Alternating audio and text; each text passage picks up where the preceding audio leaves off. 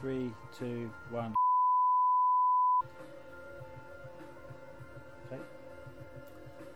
Do you want to introduce Okay, so podcast? tonight we're going to be doing a commentary and a discussion on Dredd, Judge Dredd, and we're watching the most recent film version of Dredd in 3D. Thought we'd give the 3D a go. Yeah. As I splashed out on a 3D TV and Blu-ray player just for this film alone, which makes me really sad. Really? I literally bought, when I heard Dredd was coming out in 3D. This was probably like a good year or so, or maybe even 2 years before the film came out.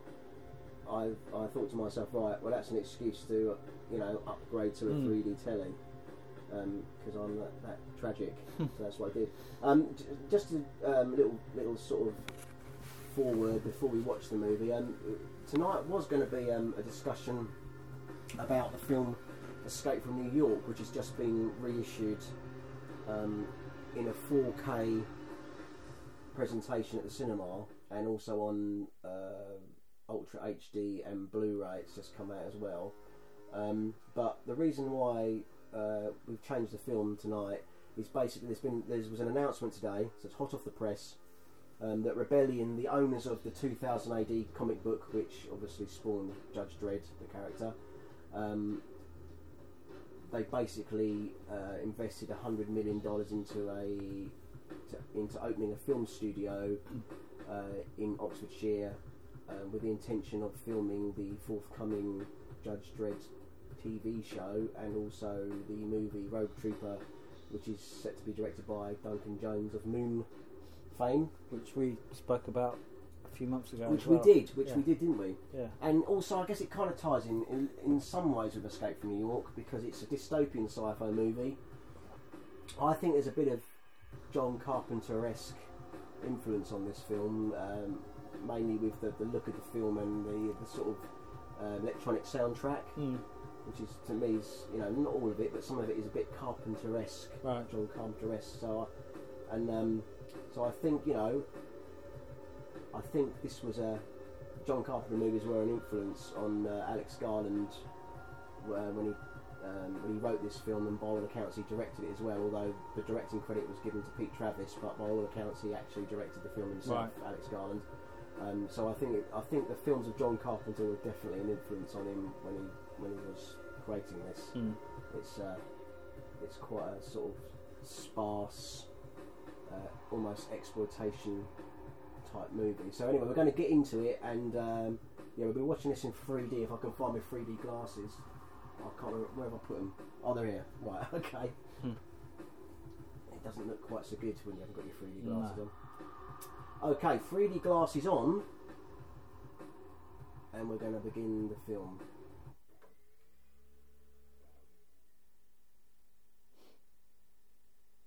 Ooh, it's gone dark. So, how many times do you think you've seen this film? Oh, wow. Well, this is, again, quite tragic, but I saw it 10 times at the cinema. 10 times? I think I'm perhaps single-handedly responsible for increasing the box office of this movie. I've got one of those unlimited Cineworld cards, so that's my excuse. Although I did watch it in Odeon in London. Oh, right. Once I think I went up to London, because I think I was in London. I just happened to be in London, so it was on in the cinema there, so I thought I'd go and see it. I think it was the Odeon. But obviously we've got a bit of history with Dredd, haven't we? Because when the Stallone film came out in the 90s, I dragged you along to that several times. You did, yeah. We saw it in some odd places. One was in Whitstable, above some restaurant, I think. It was like a sort of pop-up cinema thing, wasn't it? And also and London again, wasn't it? Leicester Square. Was that when it was a Warner's? I think so, yeah. It used to be a Warner cinema. In fact, is it a View now? It's a View, isn't it? Yeah. Yeah. 800 million people living in the ruin of the old. Yeah, I even though and the mega structures of the new one. I feel quite affectionate towards that film for some reason. I don't know why. I do. It's a guilty pleasure of mine. Yeah, the Stallone is pretty awful, but I don't know. There's something about it that I don't mind. I quite, I I think it's very much of that era, wasn't it? Of because it was, I mean, you got to put it in context. It was before all the, it was really before all the comic book movies that we get today. I think you had the Crow, didn't you? Yeah. I think the Crow just predated it.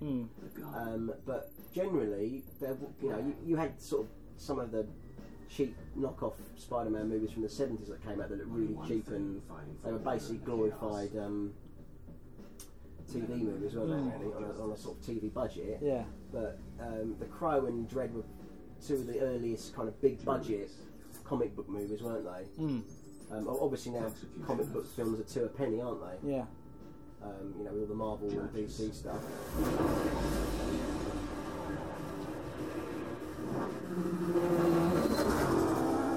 So it's Dredd on his Lawmaster. I remember when this film was in production, and they leaked some of the. Someone leaked a photograph of the motorbike, and it got quite a lot of negative.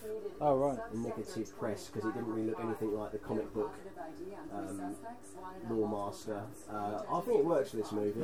It's unlike the Stallone one. It actually looks like a bike that could do some damage.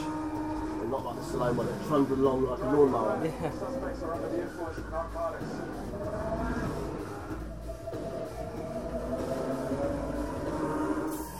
So we're introduced to Dredd in this, played in this film by Carl Urban, he of Lord of the Rings and Star Trek fame, and not the Bourne Identity, one of them, Bourne Supremacy. The second one, I think he's in that. He hasn't got a lot of dialogue in that. He's basically a hitman in that. Yeah. He's in it.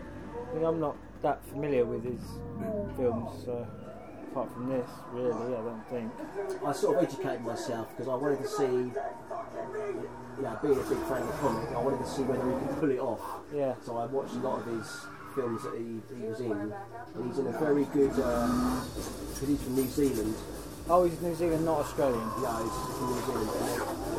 There's a really good film called Out of the Blue that he was in, which was a true life crime film about a serial killer in New Zealand who basically shot a load of people, and he plays one of the cops in it. And I thought he was really good in that, and he showed that he could do calm and steel and intense. Yeah. And I thought, well, that's the kind of attitude that would be good for Dredd. Yeah. So I thought, after watching a few of his films, I thought, he could probably nail this character. That's obviously what they saw when they cast him. Yeah. That's it. Control, Perks just wiped out an innocent. I'm taking him down. Filmed in South Africa. Oh, was it? Alright.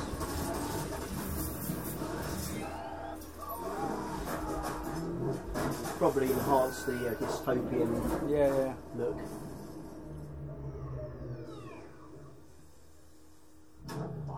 Well, I think what I liked about this film, and I know, it's not completely comic book authentic because Mega City 1 doesn't look quite as futuristic as it does in the comic in this film. But I think what they got right about this was the kind of the grittiness of Dredd. And also the character, which is, to me, was more important to get the character right rather than, for me, the look. Which, you could argue that the 90s film had the look, but it didn't really have the character of Dredd done right for me. Right. Which I always saw as a futuristic Dirty Harry, which kind of Carl Urban plays him as, even with a slightly Clint Eastwood-esque accent, voice.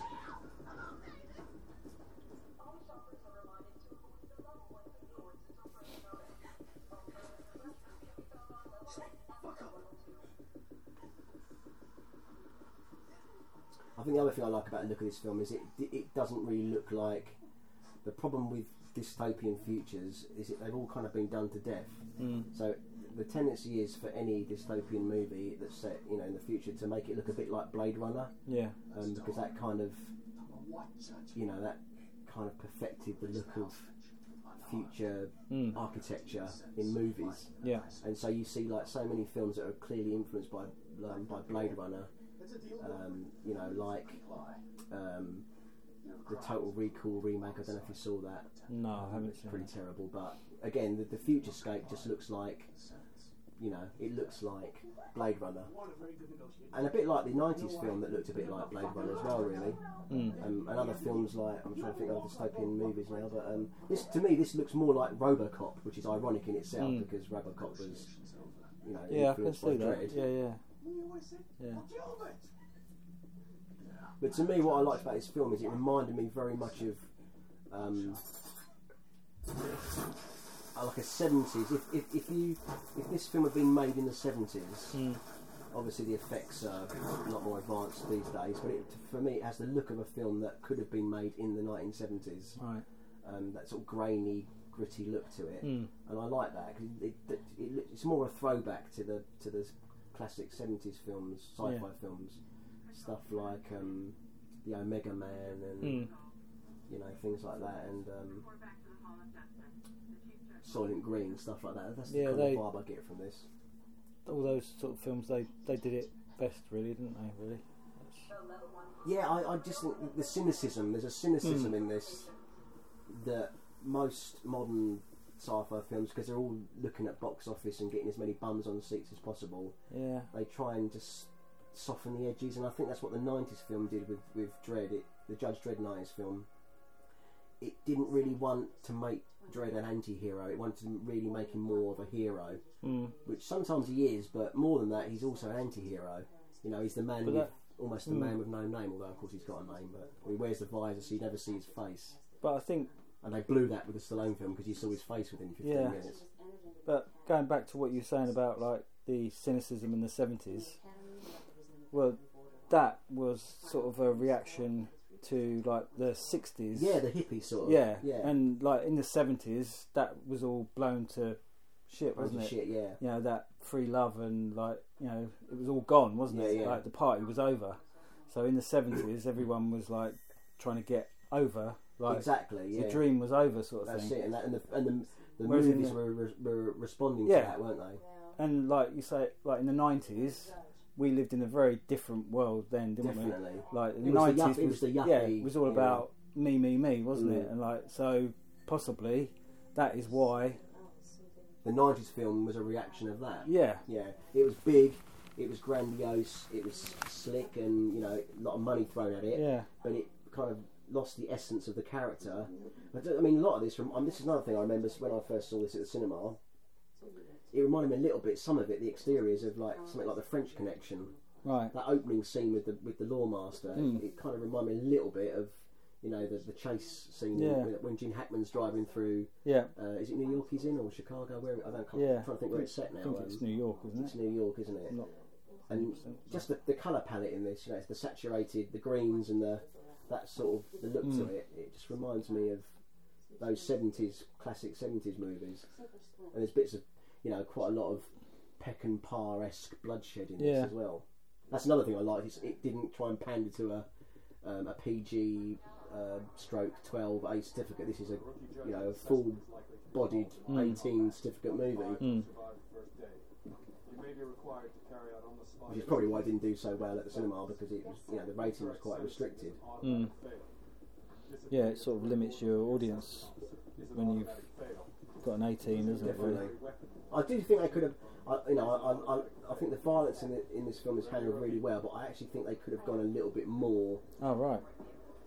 You know, with it, I think it could have been a little bit more kind of exploitational. You know, perhaps a bit more bloody and gory. But that's just my personal tastes or whatever. But well, I guess, I mean, you know quite a few 2000 AD fans, don't you? Yeah. So, like, I bet have they all got different opinions on what they think it should be like, or do they all like this film? Everyone's got an opinion. I think there's a consensus that it was for the budget, because it's a low budget film. I think it reportedly cost to make just below 30 million, whereas the Stallone version cost 90 million, and that's really back in 1995. So That's probably like a $200 million movie Jesus. today. And was that? But I think the opinion is a lot of people get very hung up on how Mega City 1 looks, and they don't think it looks futuristic enough in this. They want the flying cars and the flying taxis, and this is very much more grounded, and you know, there's no flying cars, there's no sky surfers, there's there's not really muties, or there's reference to mutations, and obviously Judge Anderson in this she's like a telepath who's got telepathic powers, which she does have in the comic, but it's more understated. That was probably down to also the budget, maybe, restricted by the amount of CGI they could have in it. But I think there is a strong opinion that at least they got the character right, and I think, like I said earlier, that to me that's more important than whether there's flying cars in it or two-headed mutants. Yeah. Lena Headey appearing, famous for Game of Thrones, which I've still only ever seen, I think, an episode or two of. I've only watched the first. Yeah, not even a complete one. So well, you're as completely out of the loop as I am then. Yeah. I'm not the only one. Quite. She didn't have to cover up her tattoos in this, apparently. Okay. She was happy about it. So here's the first sort of gory death sequence, and I think in 3D this looks really impressive, this bit, because you get the scale of the drop of the Peachtree's block. You really get that perspective, and I think that's what I like about this film. I mean, I'm not a massive fan of 3D, but I think it's used really creatively in this film. It's not like about things coming towards you at the screen, like bullets or whatever. It's to give you a sense of scale and perspective. I really like what Anthony Dodd Mandel is the director of photography in this, and apparently they created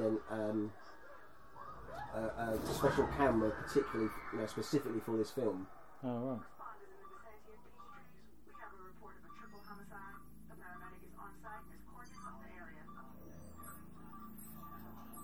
So you're that humming sort of electronic score, you can feel it. It reminds me of, it's got that sort of Carpenter-esque Escape from New York vibe about it. 17,000 per day. We can respond to around 6%. Which 6%? Your show, rookie. You tell me. And I like how another thing that, caused We'll take Peachtree. some disagreement in the fandom circles was the costume in this, because it is more of a practical, militarised type adaptation of the comic costume. Because you've read the comic, haven't you? Yeah. I mean, in that it's far more ostentatious. The eagle shoulder pads, they're almost like Dynasty. Yeah. Over the top. Yeah. Over the top, which works for the comic. Yeah. But I'm not sure in. Well, they're two different mediums, aren't they? And I think like a lot of people confuse. It's like when a book is turned into a film, and people are disappointed that it's not like the book. Yeah. But a book and a film are very different. Same as a comic and a film. Exactly. And I think if you literally, it'll be interesting to see how they adapt the costume for the TV show that's coming out. Will they go more towards the comic look? Or will they do like a sort of combination of this film and perhaps make it slightly more comic book looking, but will they use the basis of this? Because I think the thing with this is it looks like a practical costume. I mean, there's the eagle on the shoulder, but it's not like a massive big jutting out. Yeah. There's like a lot of people have said, how would you get through doors? Yeah. If you're in a tight spot and people are shooting at you, you could get stuck in a doorway or a lift, couldn't you? Because of your big bloody shoulder pads. It's not practical, is it? No. And I think if they use that for this film, because it's a very grounded, gritty film, it would have looked a bit silly. It perhaps works for the 90s film more because... Well, it would have looked comic book, wouldn't it? Yeah. It would have looked like... more camp. Yeah. A bit more camp. A bit more sort of Flash Gordon. Exactly. Which I think a lot of the 90s film... I love Flash Gordon. A lot of the 90s film, actually, it's got Max von Sydow in it, for Christ's sake. Yeah. It was Ming in Flash Gordon, so... there's a little bit of a crossover there, and one of the executive producers, I'm sure, in the 90s film, he also worked on Flash Gordon, so there is some crossover there. But yeah, I think it works perhaps for the 90s film because it's more camp and over the top, whereas this is basically a gritty, really like a cop drama, really, but just happens to be set in the future. It's more like, it's a bit like The Wire. Yeah. Although I'm saying that, and it's the show I've not really watched either. But I've seen The Wire. have you seen The Wire? Yeah. Oh, okay, but then you can tell me if I'm out of line. In fact, even one of the actors in this is in The Wire. Okay. So maybe that's why I'm drawing the comparison. Olivia Thirlby there as Judge Anderson. I thought was really good in this. I'm hoping she makes it back to the TV show, as I do Carl Urban. Obviously yet to be confirmed with maybe reprising their roles. Positive on your IDs. We're showing convictions for So possession of another thing that I'm just remembering is from the Stallone film that caused a lot of controversy was when he took his helmet off. Well, to me, that's the major problem with that film is that obviously, you know, they paid Stallone $15 million to be in a film. Yeah, and He's he's not a going to star, keep a isn't lid he? on his, No. and he's a star. Yeah. You know, he's not going to keep his lid on, is he? For a film, but I think it's just done so quickly. You know, 20 minutes in, the helmet's off, and basically, practically, the rest of the film is him without it on. Yeah. So it becomes it's more like a Demolition Man sequel Yes, than a yeah. Judge Dredd movie. Yeah, it is very.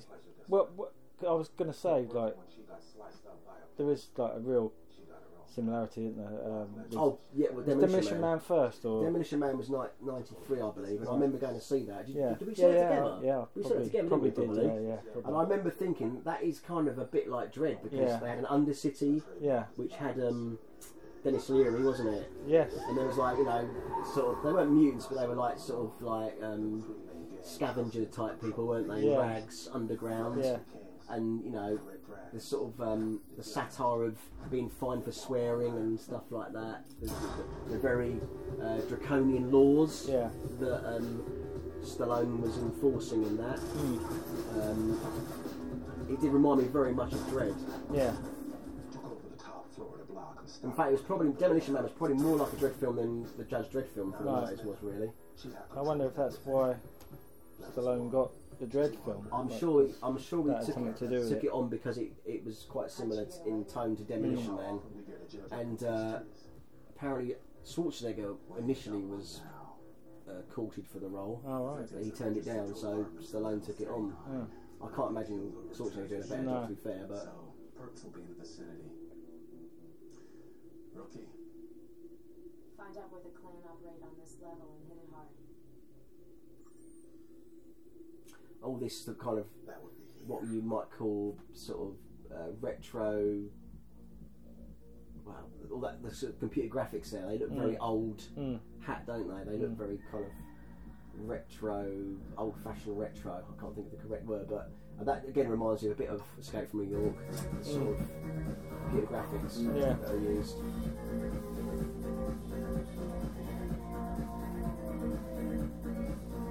He's the guy from The Wire. Oh, okay. This is the drug, the narcotic that's in the film called slow-mo. It slows everything down, and obviously the 3D sort of comes into play during these scenes. It also reminds me a little bit of, I don't know if you remember RoboCop 2. Right. There's a drug called Nuke. Oh, yeah. Do you remember Nuke? Yeah. And I think, you know, I think it's kind of, it's almost a bit meta in the way that I think this film does. It's like RoboCop stole Judge Dredd's thunder back in the 80s. So in some ways, this was trying to steal its thunder back. So there's even a few sort of plot and plot beats that borrow from RoboCop. It's almost like they're reclaiming it. Right. There's a line a bit later on where Dredd's saying you have 20 seconds to comply, which reminds you of Ed 209 in the RoboCop movie. So it's kind of like them reclaiming dialogue. Because obviously RoboCop did stuff like Dead or Alive, You're Coming With Me, and you know, although obviously that was obviously also borrowed, like Creep was used in the comic, but you know, I think Eastwood used that in Dirty Harry, to be fair. But Well, it just goes to show that. Yeah. I think come with me, or there'll be trouble is a Dredd line that RoboCop lifted in the first film. It's a nice bit of 3D. Yeah, so by the time they released the first Judge Dredd film, a lot of people were probably saying It's a RoboCop rip-off. we've already seen this. Yeah, I mean that is a problem. That This is to not to very American original. audiences particularly, to them, RoboCop. I mean, so few people read the Judge Dredd comic in America. Right. To them, when Judge Dredd finally came out in the 90s, it did seem like this is like RoboCop, isn't it? But like an inferior version, not knowing that Dredd obviously came first as an entity. So has it got like a cult following, do you think, in America? This movie? No, I mean, like, 2000 AD. I think it's recognised in hardcore comic book. But it's a small circle. Yeah, it's a small circle. Oh yeah, that's quite good, isn't it? That's nice. Yeah, nice blood. Now, I remember seeing that at the cinema. What was so good is which I'm a bit disappointed with the Blu-ray release, is that blood splatter came over the actual widescrreen border. Oh, right. So it came out of the border, and for some reason they didn't keep that for the Blu-ray Sentenced 2 years release. I don't know why. It was almost like it's coming out of the screen at you. Illusion to control. Requesting me wagon to Peachtree's level 39. We have 4 bodies for repsych and 8 live for the ISO cubes. All right, let's get him cuffed. Move. Oh, Daniel Gleeson's in this as well. I don't know if you... Oh, right. Is that... Brendan Gleeson's son. Yeah, who's obviously done a lot since this, but he's in these General Hux in the Star Wars movies. He was in... what's that? That was an Alex Garland. Yes. About the organ harvesting. Yeah, the robot. The... Ex Machina. Yeah. Yeah. Sorry, is he? Oh no, is he not in? No, perhaps that's Andrew Garfield in the.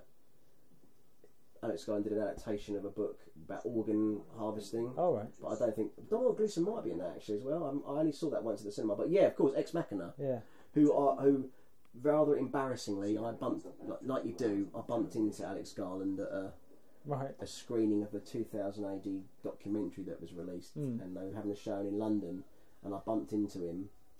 I actually bumped into him when he was previewing this film at London Comic Con 2012, was it?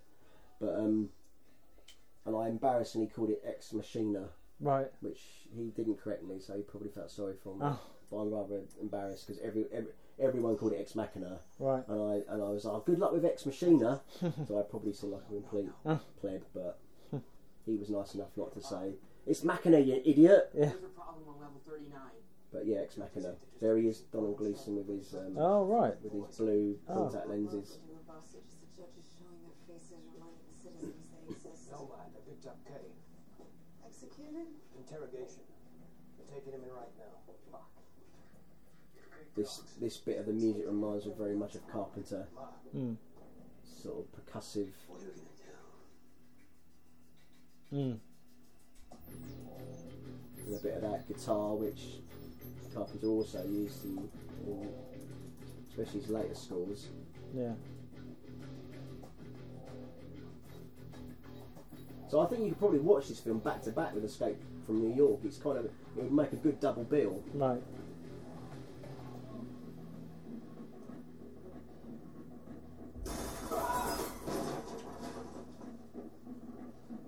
There's a bit of close brutality coming up. Control room is secure.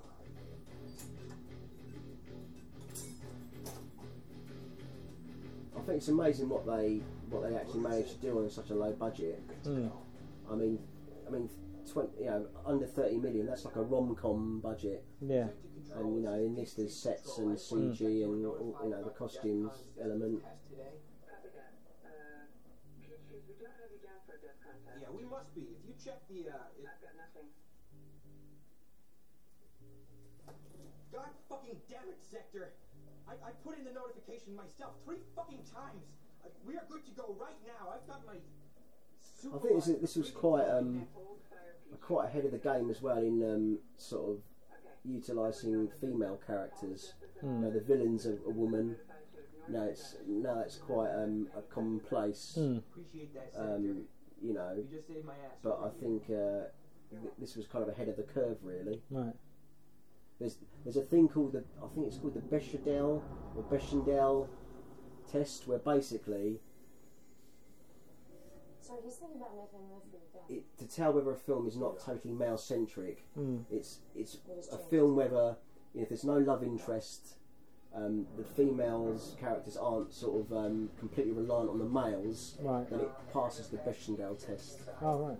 I'm probably mispronouncing that, but this film apparently does in spades because Judge Anderson in this is, to be fair, the film's really more about her, about Rookie Anderson earning her spurs than it is about Dredd. Really, he's a bit of a secondary character, in this, really, as he is in the comic, really. Get up. You're headed for the cubes.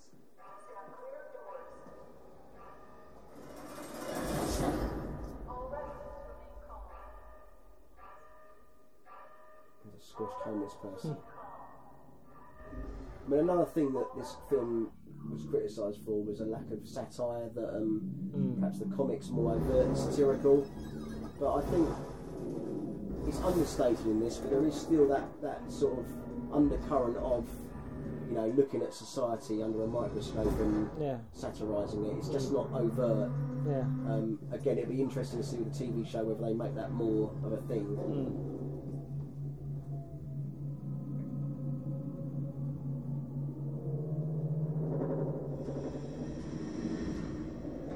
What's going on?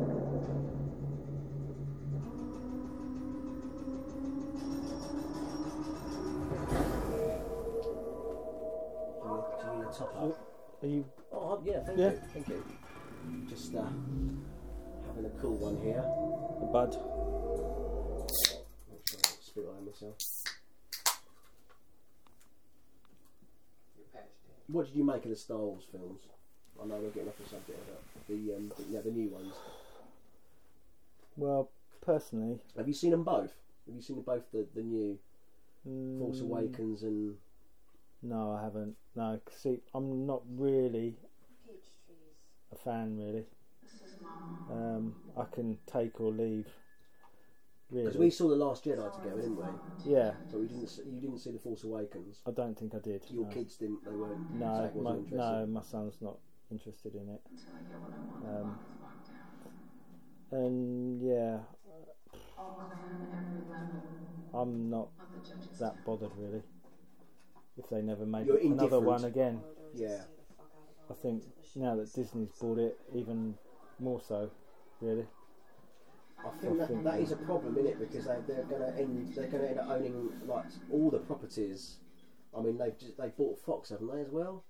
Yeah, So they now own like all the Fox slate of like the Predator yeah, and Alien, yeah. all So those they're going to franchises.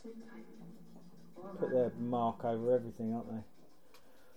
I think there's a danger that the stuff will just like it'd be homogenised into just Exactly, one yeah. big amorphous blob of Yeah. formula. I mean, I don't want to say that Disney are evil, but I think they probably fucking are. What's that cultural imperialism Yeah. that our media studies teacher was Yeah. always so fond of saying? I mean, you know, Control, we have a situation developing with Peachtree. I've Copy. a It 6 foot does mouse, seem that 6 foot mouse yeah. walking around. You know, I mean, they make some good creative decisions, but I think that the danger is that if everything's just, they'll be quite insular, and things they seem quite conservative yeah, with their, you know, with their views on entertainment. So the danger for me is that there won't be so many risks taken with stuff. well, they're about making money, aren't they? That Exactly. is, you know, Exactly. they are quite cynical, I think. Yes, completely. They know what Sells. is best, what entertainment is, what the core general public think is good. Well, they think they do, and they sell it to them. So that's what they're doing. They're selling the people what they think they want. But I don't know. I was going to say, I don't think people with a brain want that sort of thing, but that's not fair. I think it's like comfort viewing, isn't it? Yeah. I think the problem is, or the danger is that, like you say, if things are just like formulaic, audiences will just expect the same. Yeah. And it is called dumbing down, isn't it? Basically. And they just want to make things that are suitable for the whole family. That's what I think Disney is. Yeah. It's like entertainment for the whole for family. the masses. Whereas like entertainment shouldn't just be for the whole family. There is adult entertainment, isn't there? Yeah. Where it's more challenging, and you don't want your kids to watch with you. Well, yeah, if everything was just child friendly, what an awful sort of. Then you probably place that get would more be. fucking people going out and shooting these, getting semi-automatic weapons and killing people while watching a Disney film in the theatre, cinema, because they, But from a creative standpoint, I think it just stifles, creativity because you've got. The danger is you've got to second guess. Well, can I put this scene in a film because it might alienate a certain, demographic. Yeah, exactly. You can't please everyone, can No, you? exactly. You can please some of the people some of the time, but I don't know if I've said that right, but not all of the people all the time, I don't know. Sometimes, I think films that are ambitious failures, I like more than something that's just been, I feel like I'm being talked down to or patronised. At least they've got the balls to try. Yeah. Even if they do fail. Yeah, I like films that are slightly flawed. Yeah, no, definitely. I do. I think that's why I like this film. Bring it back to this. Dread's not a perfect film. No. By any stretch of What's imagination. perfect? Life isn't perfect, exactly. is it? But I think it took some risks. Yeah. And that's why I appreciate that it exists, because to me it was a breath of fresh air in 2012 when you had the big behemoth of Batman. Who's the last one? What was the last one called? Batman? No, was it Batman Returns? Yeah, Batman Begins. What was one after that? The Christian Bale ones. Again, I'm pretty. Anyway, the last film was a mess, and this got basically completely, swamped by the massive phenomenon that was Batman, because they both came out in 2012, and that'd been out on this. This came out, I believe, in August or September over here in the UK, and Batman had come out in the summer, like June, but it was still playing. Right. It was still playing when this was on, and probably more people were still going to see Batman than they were this. But to me, the last Batman film was an utter mess. Was that the one with Tom Hardy? No. Yes, Bane. Yeah. It was literally like unintelligible. Yeah. I'm surprised they didn't have sort of subtitles to No, explain it what was he was bad. saying. Yeah. It was really long as well. Yeah, It was I saw bloody that at long. the cinema. Yeah. And you saw that at cinema. Yeah. And I could just tell that. To me, Christopher Nolan was just bored by that point. He was like, I've been shit, man. I've been contracted to do 3 of these things. Yeah, it was just So Bane. it just seemed by the chasing numbers. people. It just seemed by the numbers. Yeah. And it was very episodic. Mm. Didn't seem to really make a lot of sense. Just when's this end? So what about the prisoner? That's exactly how I felt about the whole thing. Yeah. No, and definitely not a masterpiece. No.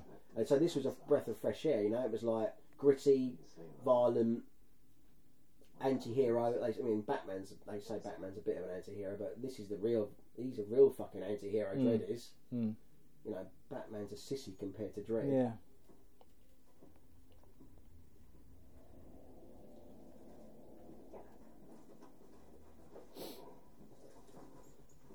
But yeah, again, so much millions of dollars into marketing a Batman film. Any other smaller 18/R-rated picture is just going to get lost. Yeah. I love this shot here down the corridor. Look at that perspective. Really good use of 3D there. 3D fans, there's probably about three of you out there. So talking about 3D films that you've watched on your TV Now or I've at the had cinema, to buy 3D films Yeah. because I've got to justify the purchase of the TV. what is the best one? probably, I think this is one of the best, as in the creative use of the format.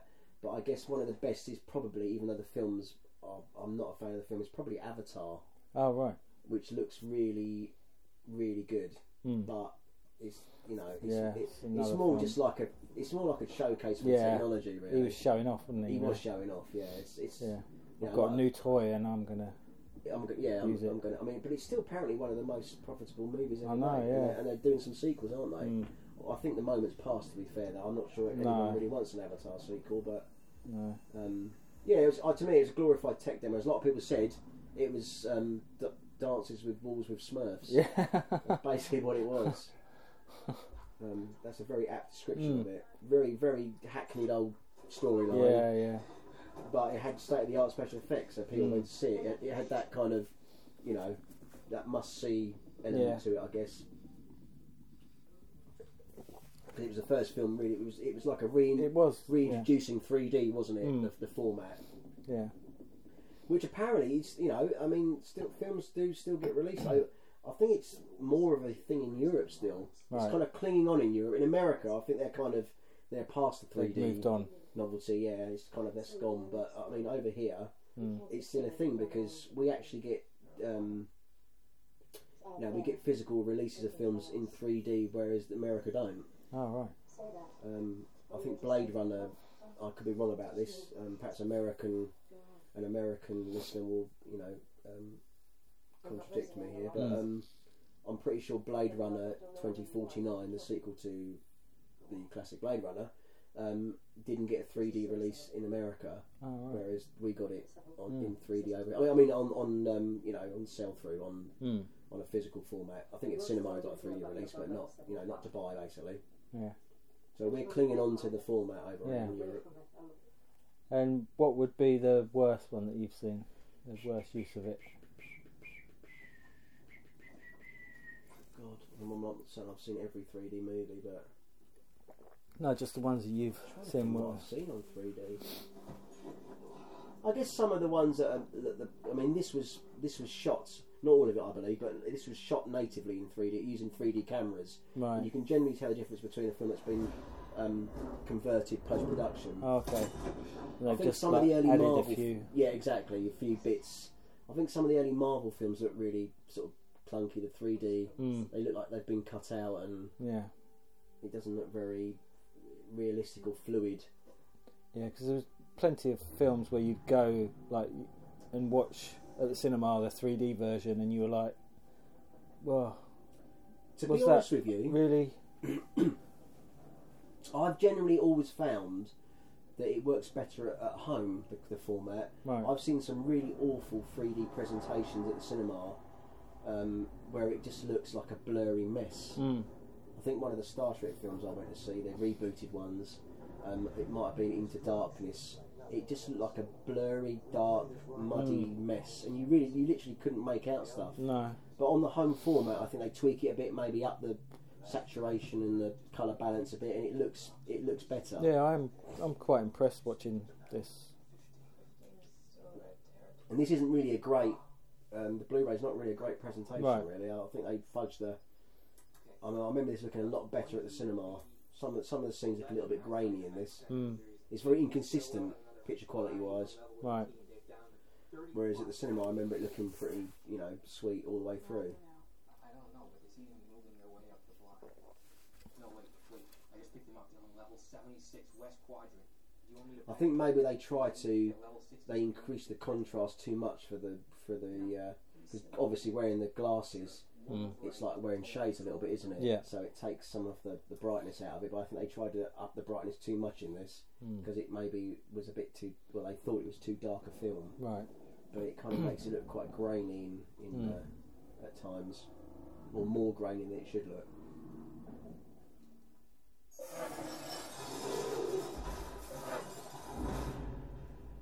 That's not good. Full lockdown. You're going nowhere. We tried to do this clean, but they won't let me, so now we do it messy. Coming up for the sort of big, a biggish action sequence with the Caleb, with a Gatling gun that the villain Mama Oh God, I'm cornered. uses. We're taking him down right now. Remember this in the cinema being, I don't remember, but the sound, again in this film, the sound design's really good. Remember the machine gun blasting out in sort of Dolby surround or whatever, really almost deafened you. That's what worries me.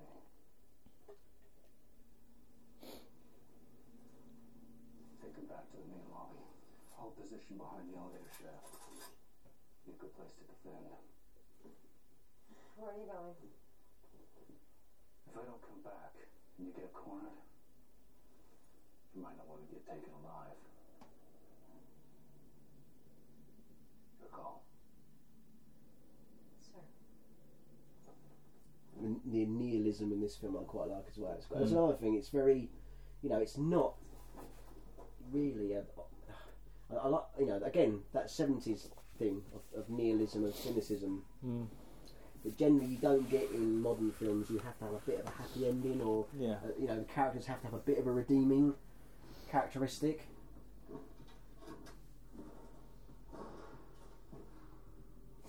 I mean, Dredd could quite easily be the villain in this film, really, because he takes no prisoners. I guess if you compare like this, I'm not saying he's like a superhero, but like with Marvel, Probably the Punisher. Is that what you're going to say? I was just going to say about the pace of the film. And like a Marvel film is much more pacey. Much more. Whereas this is like, it's taking its time, isn't it? Again, like those 70s films, I think I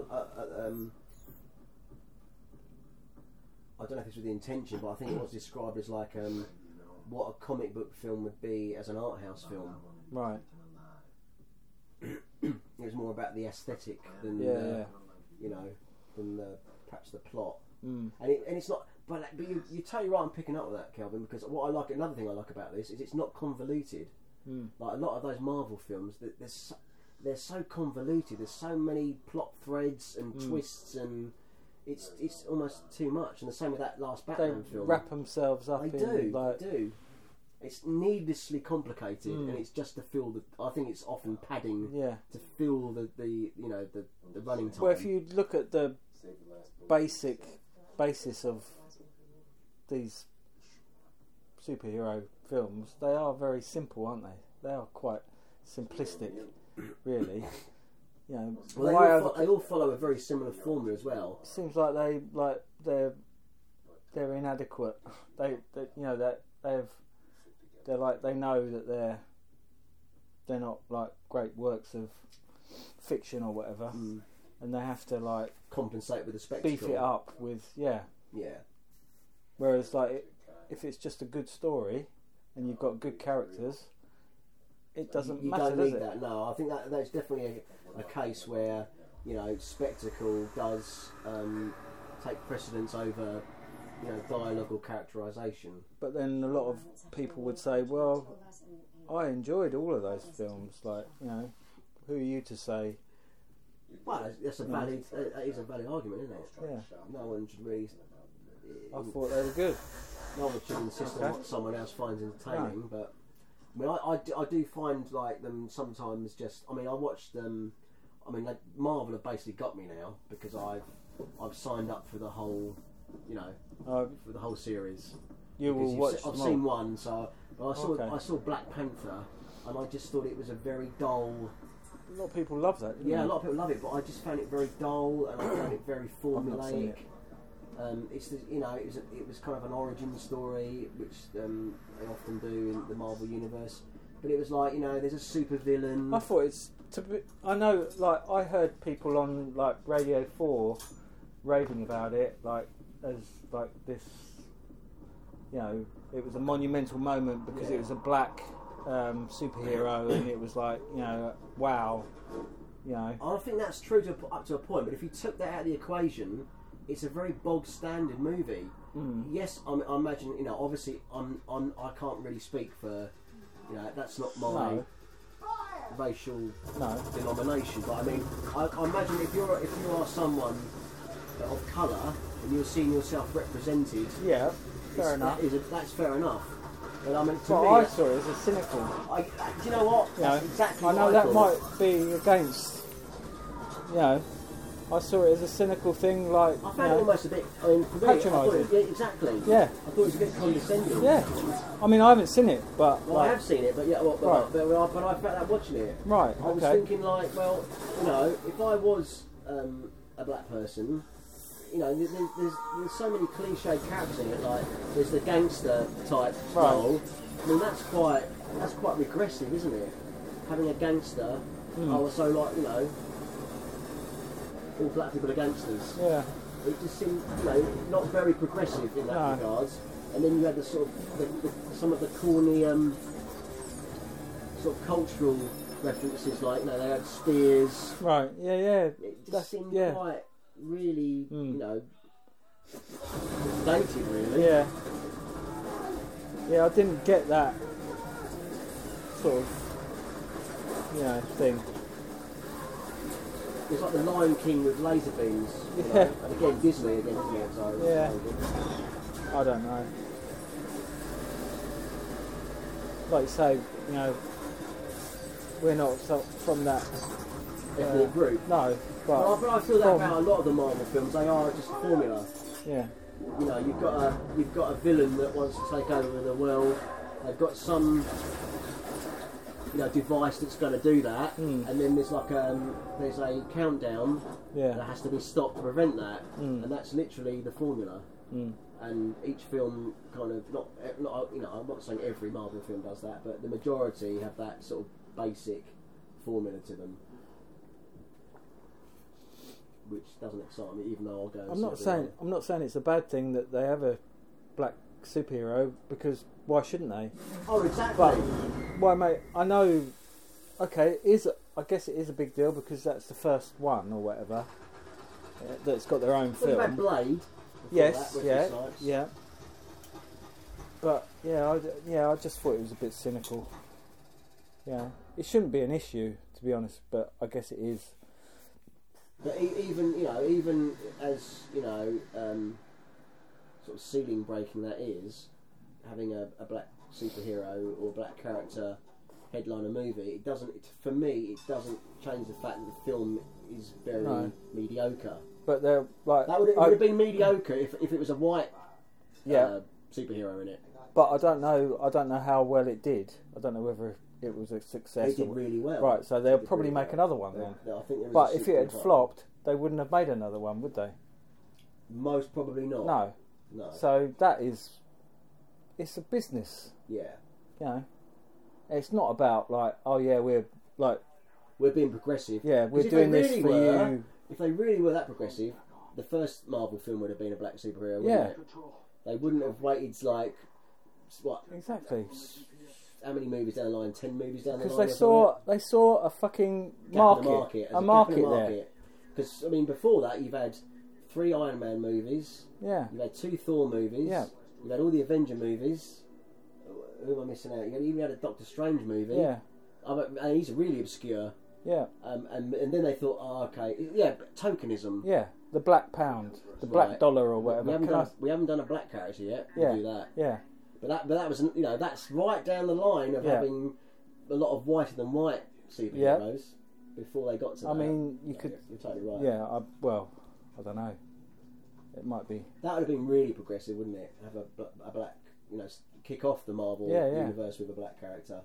I mean, you know, again, it's nothing new. I mean, all right, okay, Brandon Lee, he was, you know, obviously Bruce Lee's. We're getting back to the Crow now, but I mean, I don't think his race. It didn't even matter, did it? No. It was irrelevant. I think Yeah. making something a big deal. Yeah, I mean, in the Crow, he was just Eric Draven. Didn't make a difference whether he was like half, you know, Chinese or whatever. no.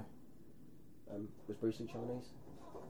Not He was Japanese, was he Chinese or was he Hong Kong? I don't maybe know. Hong Kong, but I mean, Well, either that way, is Hong Kong Chinese. I I don't know. suppose it's, yeah. But I mean, his race never. He was just the character, wasn't he? Yeah, And I think, you know, a really big deal was made out of the fact that, okay, same with Blade, it wasn't a big deal that Wesley Snipes was black in it. no. He was just Blade. The Yeah, I don't vampire. remember. Yeah, I don't remember there being a big There was like no thing. big thing about his race, was there? No. But you know, So yeah, it does make you wonder whether it was like more the studio that made a big thing of it than I think that's totally right. they made it into a Your dad walks down to get people to go and watch it. Yeah. Massacres an entire quadrant of men, women, And then again, and now we're going to get apparently a Black Widow movie. Right. But how long have we waited for a standalone black, female? Well, they've seen that it's Miss Marvel. they've seen that it works. Yeah. So, yeah. But if they'd been really brave, they would have done that a lot earlier, wouldn't Yeah. But they're not, because they're a business. they? Exactly. And and also very cautious. Yeah. Of course, they're investing millions and millions, hundreds of millions of dollars. Yeah. So they're not gonna. But it's underestimating, I think, your audience really, because I mean, I can only speak for myself, but I wouldn't not go and see a film because the main character is a woman or a black guy or whatever. I'll go and see a film because I want to see the film. It's got nothing to do with the fact whether it, the race or the gender. Yeah. So it is, again, it just shows how really Hollywood hasn't really changed, is it? No. It's still really male. Yeah, and they're white, not really in tune with orientated. like the people that actually go to the cinemas, are they? No, They're totally detached from it, exactly. and they don't really probably respect the people that are giving them money, do they really? It's that Hollywood bubble, isn't it? Yeah. It's kind of empty. Mm. I don't know what kind of mutant shit this is, but if my hands weren't cuffed, You aren't cuffed if you don't want to be.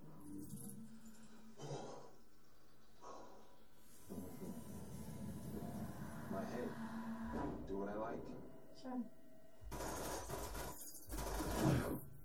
I like the sound design in this scene. It's Thinking kind of about hurting you doesn't actually hurt you.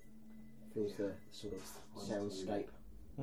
Except there is that thing What thing was that? that I know how to freak you the fuck out. See, if you're talking about my fucked up head versus your fucked up head, your fucked up head is gonna lose. Figure that will shut you up. Hey, I can play mind games too. I think the implied blowjob scene upset some of the Dread fans there. I'll do it. Yeah. We haven't even started.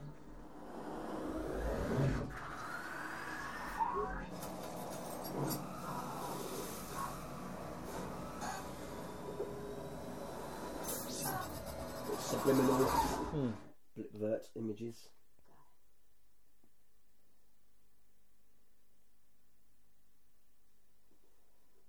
Peachtree's is the manufacturing base for all the slow mo in Mega City 1. I love Dread's One's controlling the production and understated distribution comment across next. the whole city. Interesting. That got a laugh from the audience.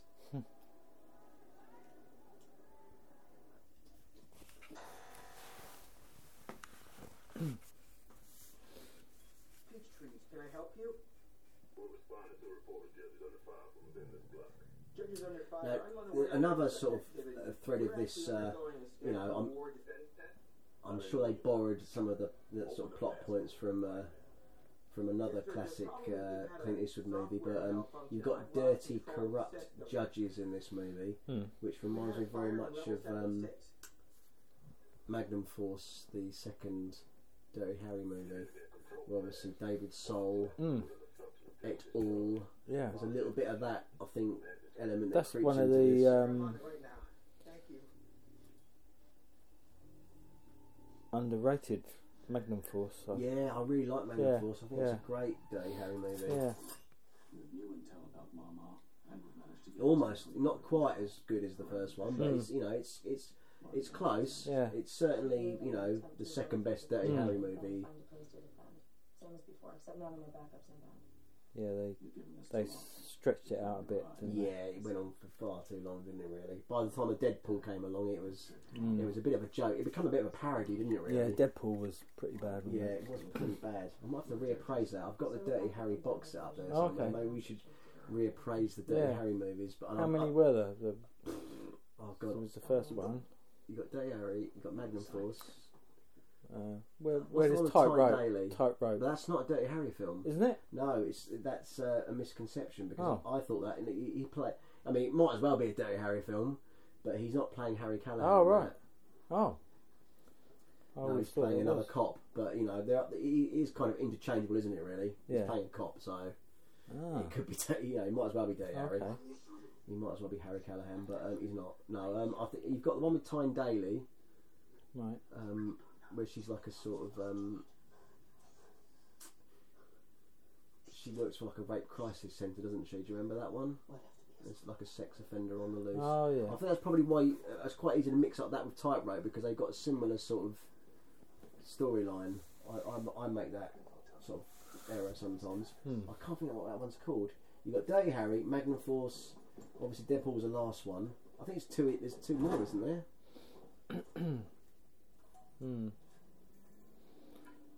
This wasn't They're up there, I'll get them down in a minute. in Deadpool. Who was his sidekick? Was it Charlie Sheen? Charlie Sheen, Yeah, wasn't it? yeah. Yeah. I might have to have a tinkle now. Of course, you might have to talk between okay. amongst yourself. Keep Jim talking. Carrey was in Deadpool, wasn't he? He was the rock star that. And Guns N' Roses. Yep. Keep talking, man. Well, Because otherwise, I'll try, but I'll shoot you. Is the safety on? It is. Oh, the Enforcer and Sudden Impact. oh, sudden impact. Yeah, yeah. Body bags Of course. or give juice? Of course. Makes no difference to me.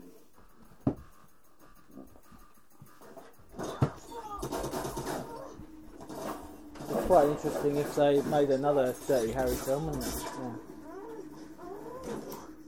With a 90-year-old Clint Eastwood, that would be. I'd go and watch that.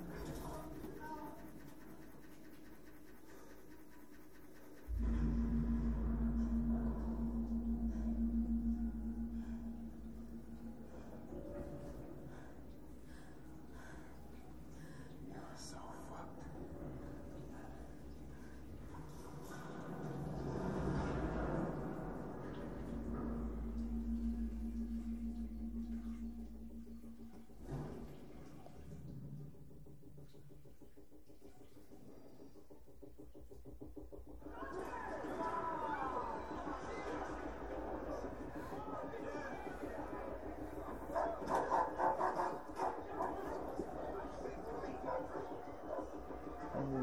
Sorry for the break in transmission. We're waiting for Ashley to come back from the toilet. Going to do nothing. Yeah, he's on his way, All this trouble is your doing. and You got normal busted, you service should've will be killed the resumed judges or shortly. killed yourself. Instead you let yourself get taken like the dumb fuck you back. are. Okay. For a refill. Oh, go on then. So, I already lost plenty today. I've got a story about Dirty Harry in a minute. Oh, It's not. Well, it's not. Don't get your hopes up. Where's my glass gone? Down there. there. Sooner or later, the Justice Department is going to come through the glass doors looking for their judges. Right, lovely. They're going to find their bodies Oh, all shit. shut up. Only level 25. Yeah, you were talking about Dirty Harry. That means I think there may have been an attempt to reboot. Oh, sugar. Alright. Yep. I think there might have been. There was a video game, a Dirty Harry video game. I was watching this YouTube thing that was basically about computer games that hadn't been, unreleased computer games. And basically, Warner's, who obviously own the Dirty Harry franchise, Right. they were thinking, I think, in the early 90s or late 90s, early 2000s, about rebooting the franchise. Maybe we're having a young Harry Callahan, a young Clint Eastwood. And the video game came out. Well, and they injected millions of dollars into creating this video game, but it was never released. They got Eastwood to do the voiceover. Right. It uses cut scenes from Dirty Harry movies and stuff. So I think there was an inclination back in the 2000s they were going to do something with the property, but it never kind of came to pass. And did you ever see Gran Torino? No. No. It's okay film, but not one of my favourite Eastwood performances. But I think there was talk of that was going to be a Dirty Harry film, like if when he retired, right, you know, like a retiring cop. That's whether the script got changed or whether maybe that was just rumour, but obviously in the end it didn't pan out that way. He wasn't Harry Callahan, but you can imagine him being sort of cynical, right wing. In a way, that would be. It would be interesting, wouldn't it? It would have been, yeah. I think that would have been quite an interesting way to go. Yeah. To see what would have happened. Like he's a retired cop, and he can't escape that. No, he's still Dirty Harry, isn't he? Still Dirty Harry, yeah, exactly. Yeah. Surprisingly, I haven't actually done anything with that, but you know. Yeah. They're running out of time, really. Yeah. A bit now. But he's still churning them out, isn't he? That's a really bad wig. That's a really bad wig. I'm glad you noticed that. That's another. He's in it earlier on without the wig. That's saving a bit of cash. His hair looks like someone. Chris Higginson. Yeah. I used to think it. Yeah. Yeah, isn't it? He looks a bit like him as well. Yeah. Which will mean nothing to people listening to this. But no, but yeah, trust us, it means a lot to us. If he's listening, they'll get it. Yeah. Hi, Chris. Hope you're alright, mate.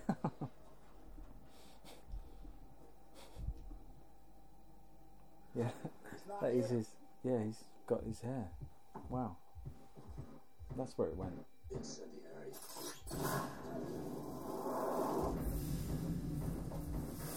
I like this bit. It's like a bit like a disco. Disco of death. It is. Yeah. We all have a bit of a jig about. It's napalm. It's a napalm disco. Murder on the dance floor. Yeah. You could say.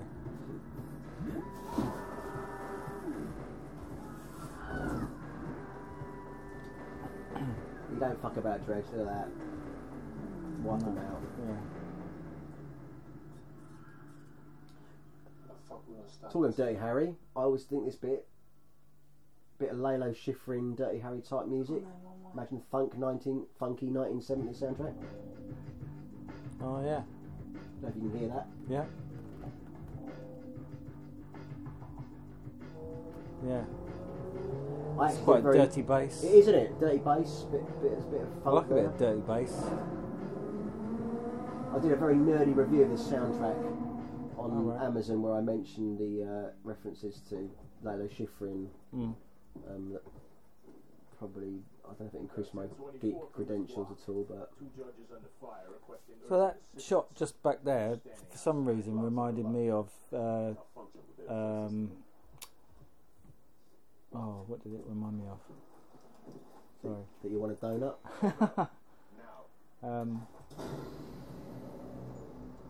Clockwork Orange. Oh yeah, well no, I think there is, yeah. Don't know.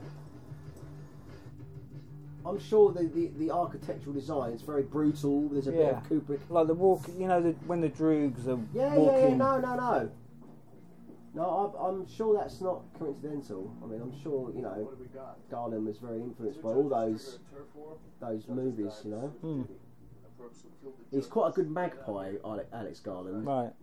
You know, I like that about his stuff, that he does borrow, but he subverts it enough to make it his own vision, but he takes elements from other movies. So is he sort of moving into more directing? Yeah.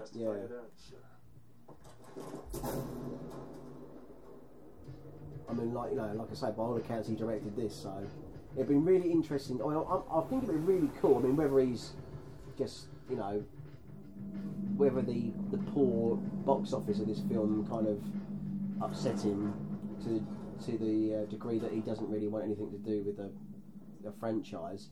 I wouldn't mind him seeing him direct an episode of the TV show. I think that'd be quite cool to get him in. You know, as a mark of respect, really, because I think he did. As much as a failure at the box office this film was, it has garnered a lot of cult fans, and I think it gave the character some credibility, whereas the Stallone version didn't. Do you think he gets it? He absolutely gets it, because he was a fan. Right. He read 2000 AD. Right. You know, he's one of, if you like. That seems to be the one of thing, us. like with certain people like Duncan Jones. Yeah, like, yeah. He's got a passion, hasn't he, Mm. for it. You know.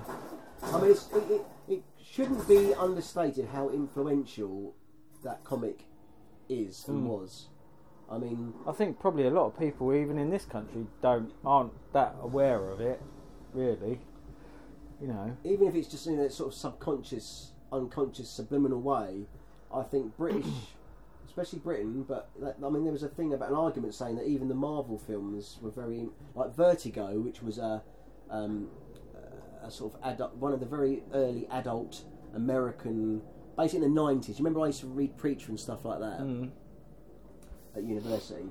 Well, Vertigo, they started off, basically they wanted to do adult stories. You know, that the mainstream Marvel and DC stuff wouldn't touch because you know, that was for kids, basically. Comics were seen as for kids.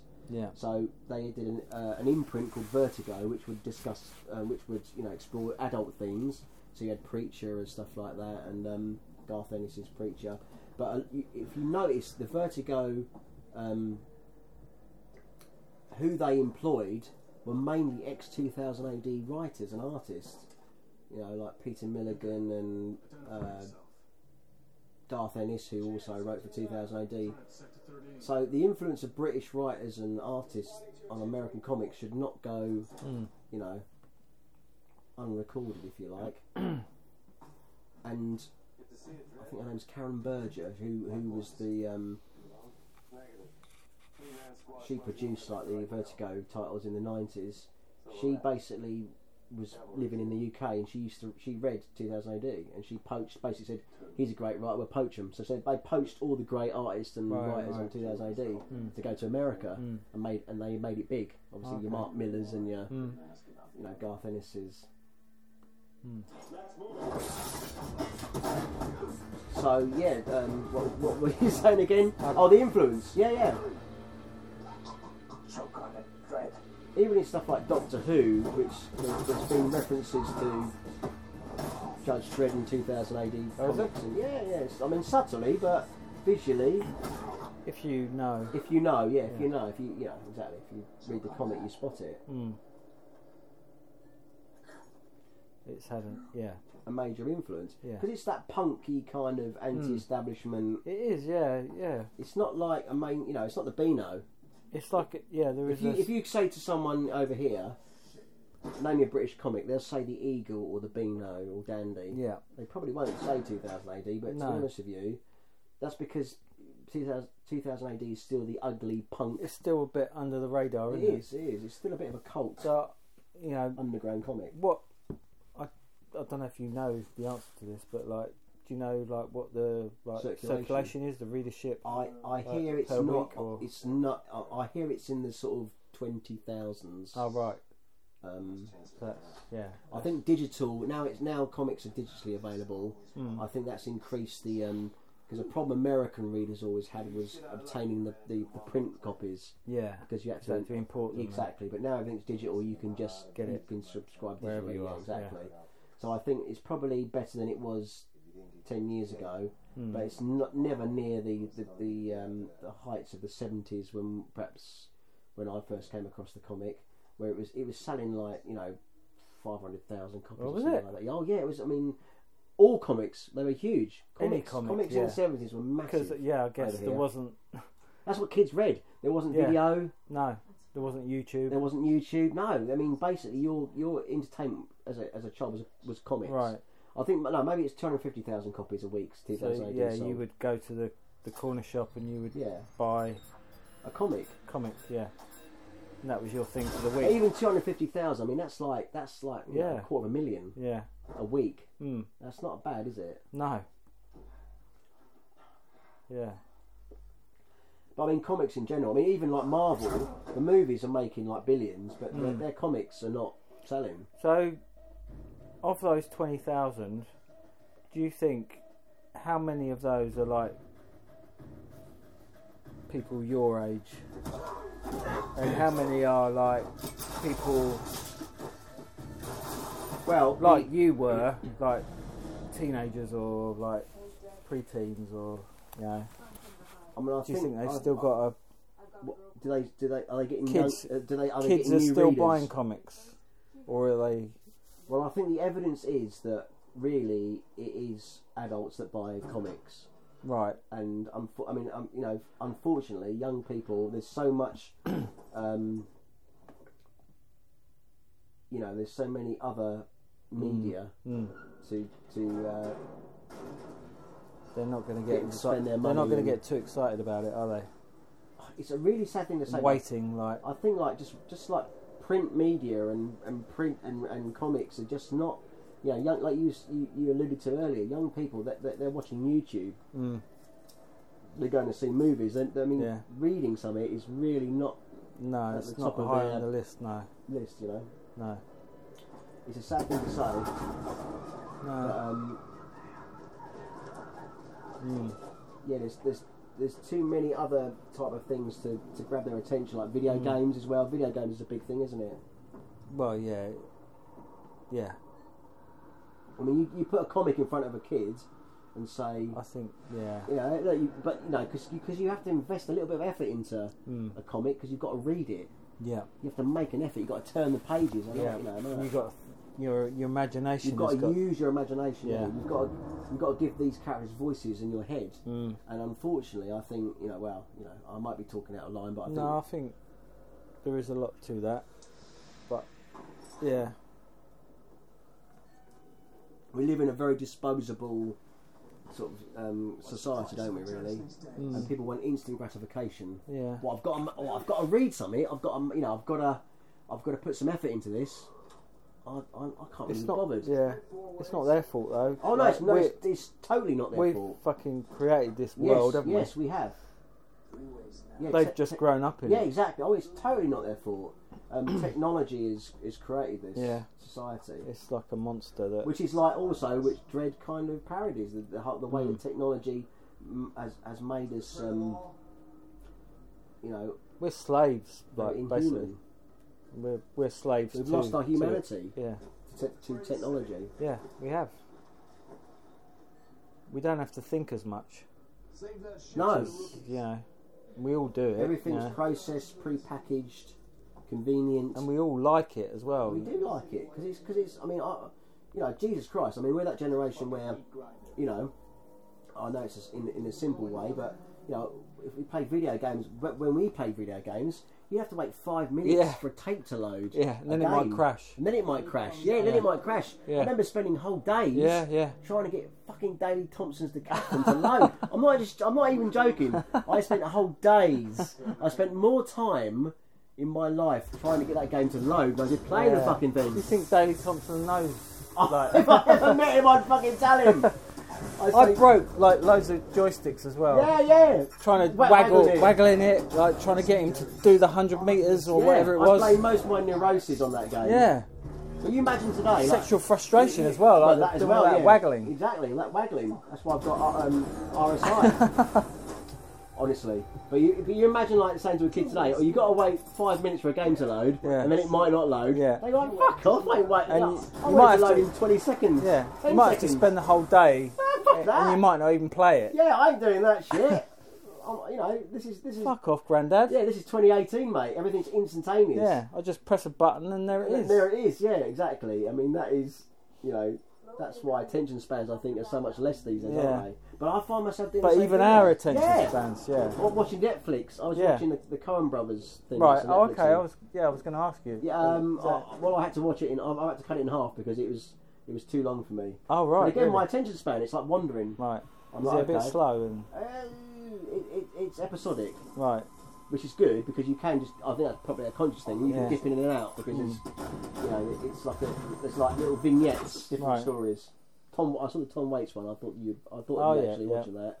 He's very. Actually, it took me a while to figure out it was Tom Waits. Right. Because he's fucking old. He is. He must be fucking. He is fucking old. I was like, I kind of recognise that guy. Who the fuck is he? I was like, shit, that's Tom Waits. Did you recognise the voice before you? Yeah, it was like, and he's singing. He comes in singing. Oh right. because there's a lot of song in it. Oh right. There's a lot of music. It's almost like a musical. Oh okay. Yeah. Oh, I don't know. It's interesting. I hear it runs out of steam. I can kind of understand that. Yeah. It starts pretty strongly, and I can see it.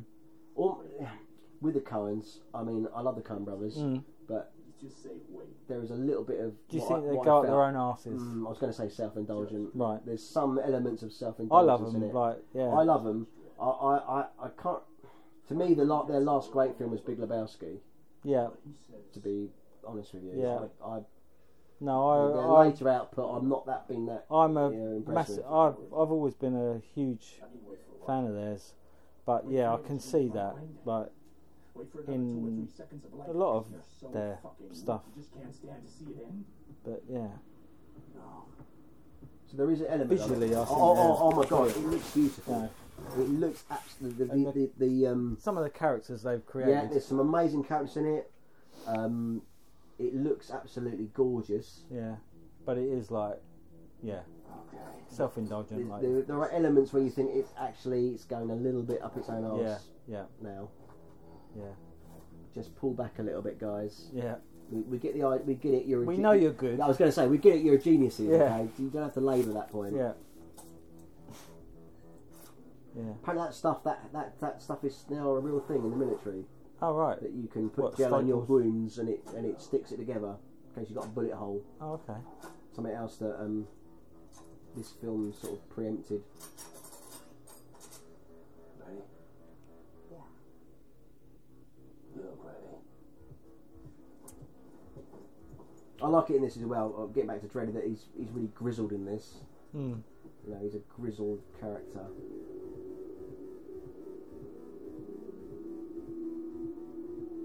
I quite like Carl Urban just play this role now for the rest of his life, really. As he, because the character in the comic he ages in real time. Right. So I can imagine like Urban playing this still when he's like in his like 60s and 70s. Are you still going to see him? Is he still? Yeah, next Saturday. Is it? Yeah. Oh. He Wow. hasn't pulled out. He's done a little announcement where he said, "I'm looking forward to going to Wales." Oh, blimey. So yeah, and Michael Bean's going to be there, who oddly, apparently, was up for screen tested for this role. Really? Which is Oh, kind I of- can't. Don't know. I think he's probably a little bit too old, isn't he? Yeah. And I always imagine him being quite short. Don't know. That I don't know how tall he is. Well, maybe if you see him. Yeah, I'll ask him. He'll probably be sitting down, but I'll ask him anyway. Right. Could But, you stand up? Yeah, please? can you stand up? I need to know how tall you are. Because My yeah. mate wants to know. Well, that's another thing. A lot of American viewers have said, "Oh, Carl Urban, he's too short to play Dredd, but he's taller than Stallone." But Stallone just wore loads of stilettos or whatever. Or How tall is he then? When I lost my primary weapon. I don't think that He's matters. 6 foot. He's 6 foot something. Urban, but Stallone's like I don't know. He's probably 6 foot as well, but he's not as tall as Urban. But he wore platform shoes like a glam rocker. Right. Made him look taller. He had to wear. Apparently, Amanda Sante was taller than him, but he had to be taller. So Oh, right. they had to put him step ups to make him look taller. Is he dead? Amanda Sante? Yeah. No. I don't think so. Oh, okay. unless I he- liked him in that. Unless he died during this podcast, maybe. Yeah, because I think he got the right tone. Yeah. He chewed that scenery. Yeah, something yeah, funny, yeah. didn't he? Yeah. I don't know what else. What else has he been in? I don't know. Didn't he always play like mafia types? Yeah. I think he always played mafiosos. I think didn't he play Stallone's brother in something else? Yeah, he I does. think that's why he got. Does look like I think that's why he got the role. without the. Yeah. He's like the good look. He's like the good-looking brother, isn't he? I'm sure he's played. I'm sure he's worked with Stallone before. That's why he was in. Ah, I'm going to have to look him 90s up Dread film, like, yeah. after this because I No, thought he think was he's- dead. I think he's done. I think he's TV now. Sorry. He's done like, no, sorry, Manda. TV, yeah, I could see that. Yeah, or like a Steven Seagal film, Yeah, he's probably been this Seagal straight to video. Movie. villain in that. He must play a lot of villains. Yeah, he's got that face, hasn't he? Mm. I can't imagine he's a romantic lead. No. He's too rough for that. Not now, anyway. Well, no, definitely not now. He must be getting on. Then so am I. I didn't know I'd get busted someday. The word is that this scene, they didn't have an ending for this film. Right. So this was like written at the last, well, not the last minute, but I mean this was the last thing to be written because they had struggled to find an end for it. Oh, right. So the whole thing with the device that's in her hand that's, connected to our heartbeat. Oh, that was a sort of late creation. Yeah, a later development. The building blows. Everyone in it. Because the story goes, this was originally going to be a Fox finance film, right? And Alex Garland wrote a script that was about Judge Death, the infamous villain of the Dredd stories. But it was going to be too costly, so they said, well, you need to rewrite it and make it more, cheaper, basically. So you need to write out Judge Death. So Alex Garland went back and wrote a much more simpler, sparse story, and Fox still passed on it anyway. So. Oh, right. But that script must exist somewhere. I don't know, or a treatment of it. It'd be interesting to read it.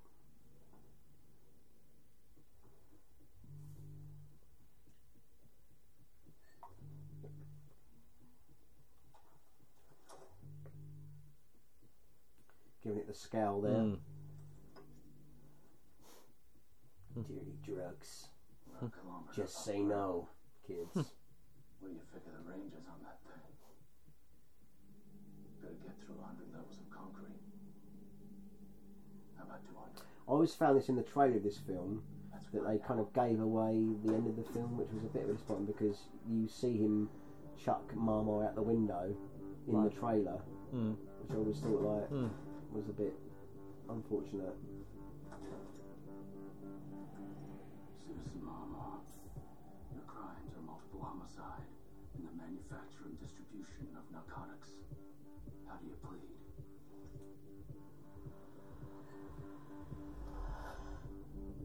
I like her eyes and that. It's nice little. Defense noted.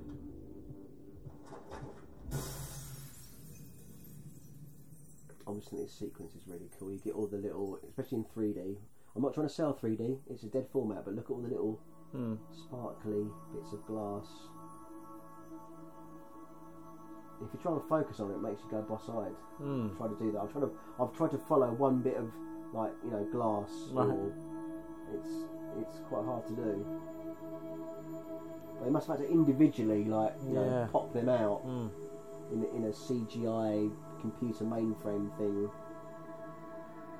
Yeah, that must have been a headache for someone. Yeah, exactly, for someone, yeah.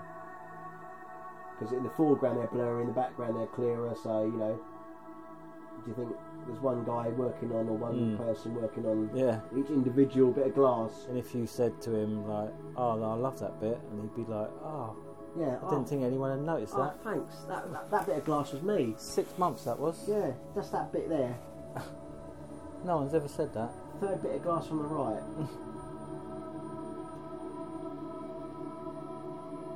I think this reminds me.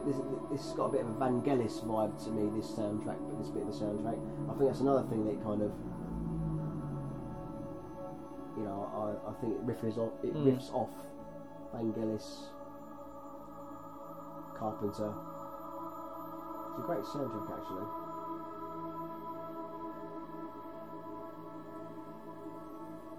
This is a really cool moment when she hits the ground. I remember wincing a bit watching this. Probably could have gone a bit more with that.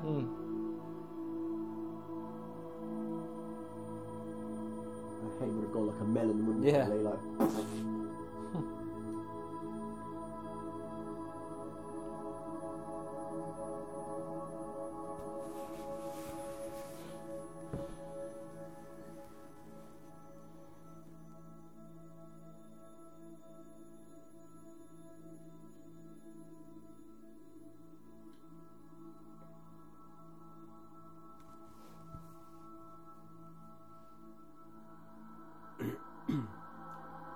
the implication is that the detonator that's up the top of the block. And that's why he goes, yeah.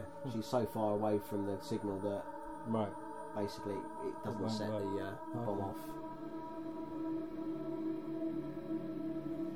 And you get a little bit of a hint of Dredd's humanity here when he's patching Anderson up, which I think is a really nice little character moment. And it just shows his face is covered, but it's all in that. It's all in the look. I respect you.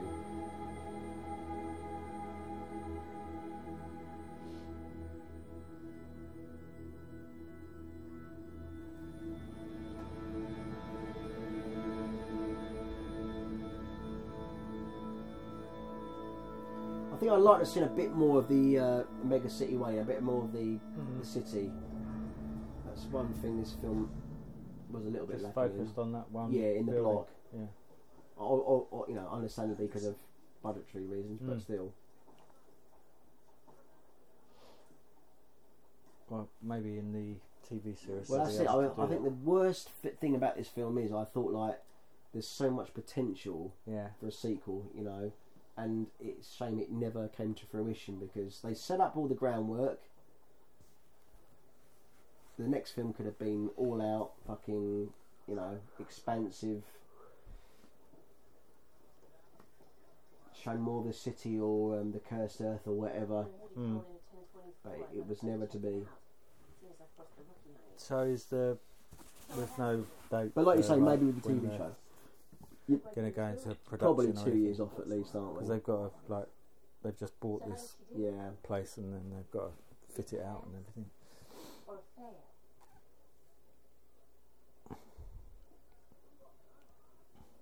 She's a pass. Yes, she would be.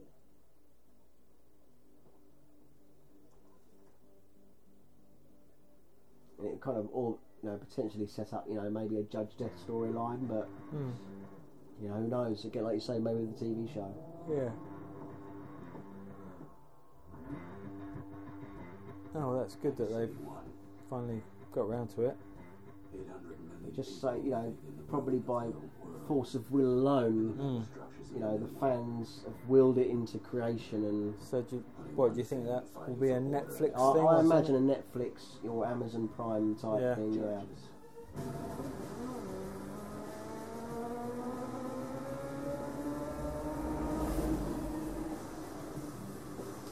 And a nice nod to Carlos Esquero, who died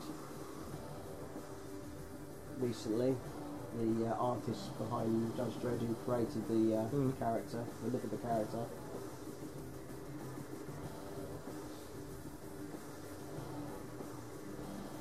So yeah, I mean that's like I said, that's kind of we've discussed Dredd tonight because of the news about Rebellion creating a big film studio in the UK. It's good news for the. It is good news for the industry, isn't it? Yeah, definitely. There's investment there. Yeah, that's. I mean, that is great. I mean, apparently there are not enough studio spaces in the UK to go around.